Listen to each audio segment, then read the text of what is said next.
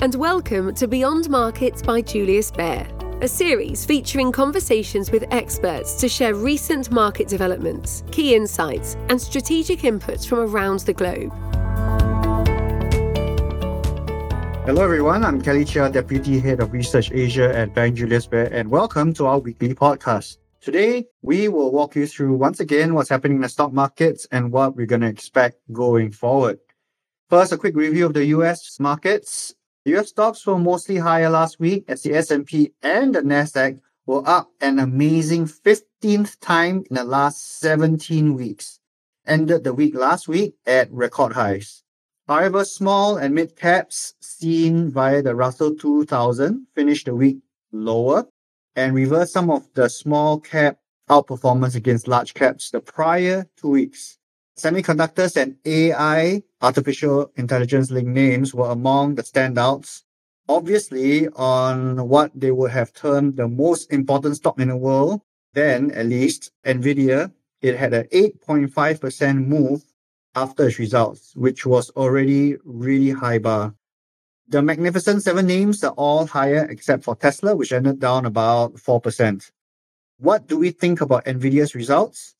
Well, we think that it's going to extend the artificial intelligence party longer and also supports parts of the Asian equity markets, especially Korea and Taiwan's tech-related names. Many market commentators have called this a bubble. Well, the problem is it's pretty hard to predict the precise moments bubbles burst. Valuations have also, unfortunately, never been a reliable timing tool. So for the AI party to end, we likely have to see two scenarios.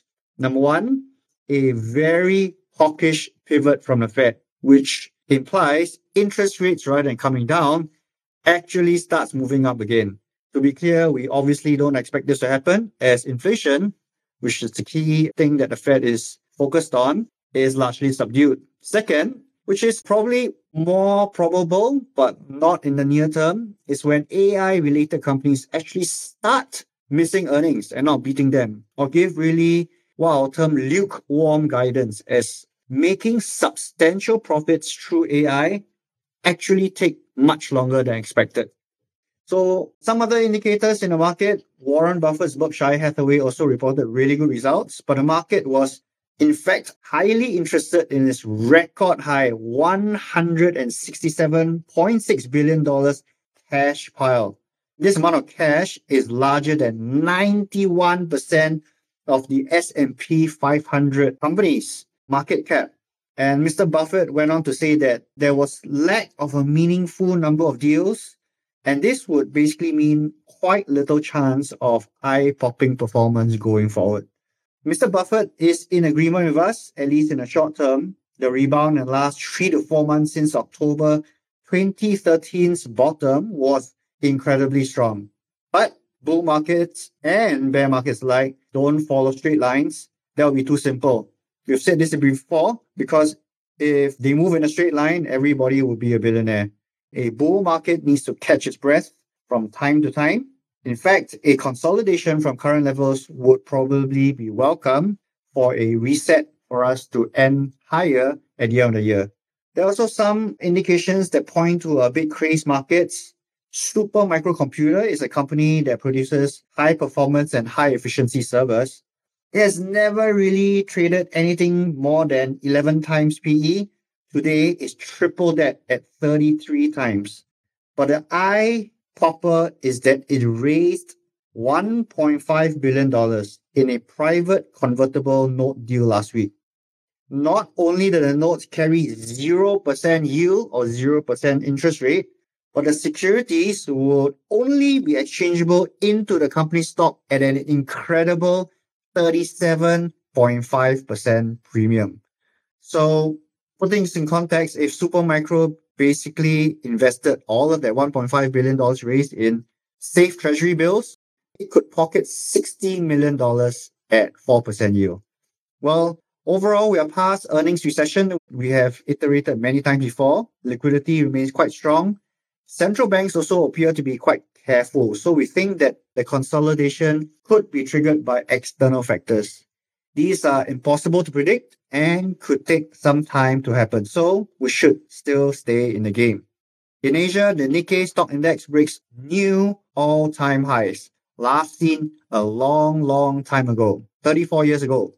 We will have spoken often about corporate reforms, but let's talk about other matters for a change. First, Japan remains one of the few major markets to actually have continued positive revisions to its earnings year to date.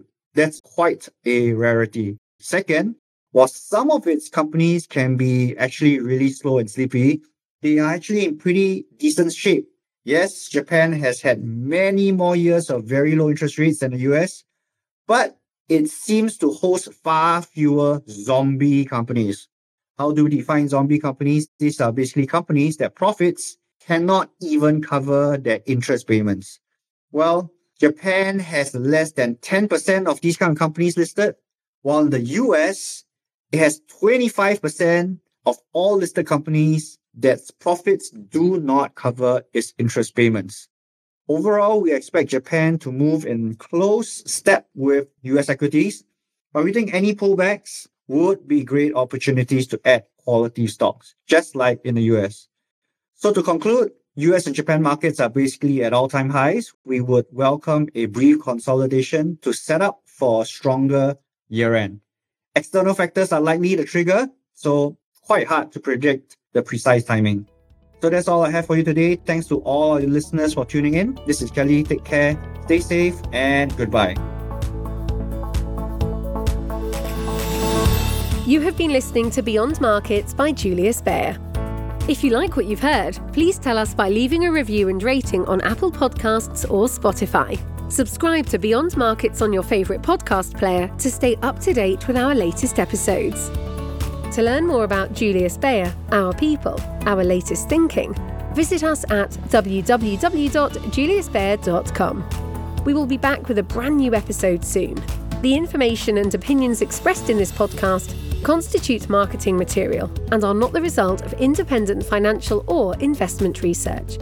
Please refer to www.juliusbaer.com/legal/podcast for further important legal information.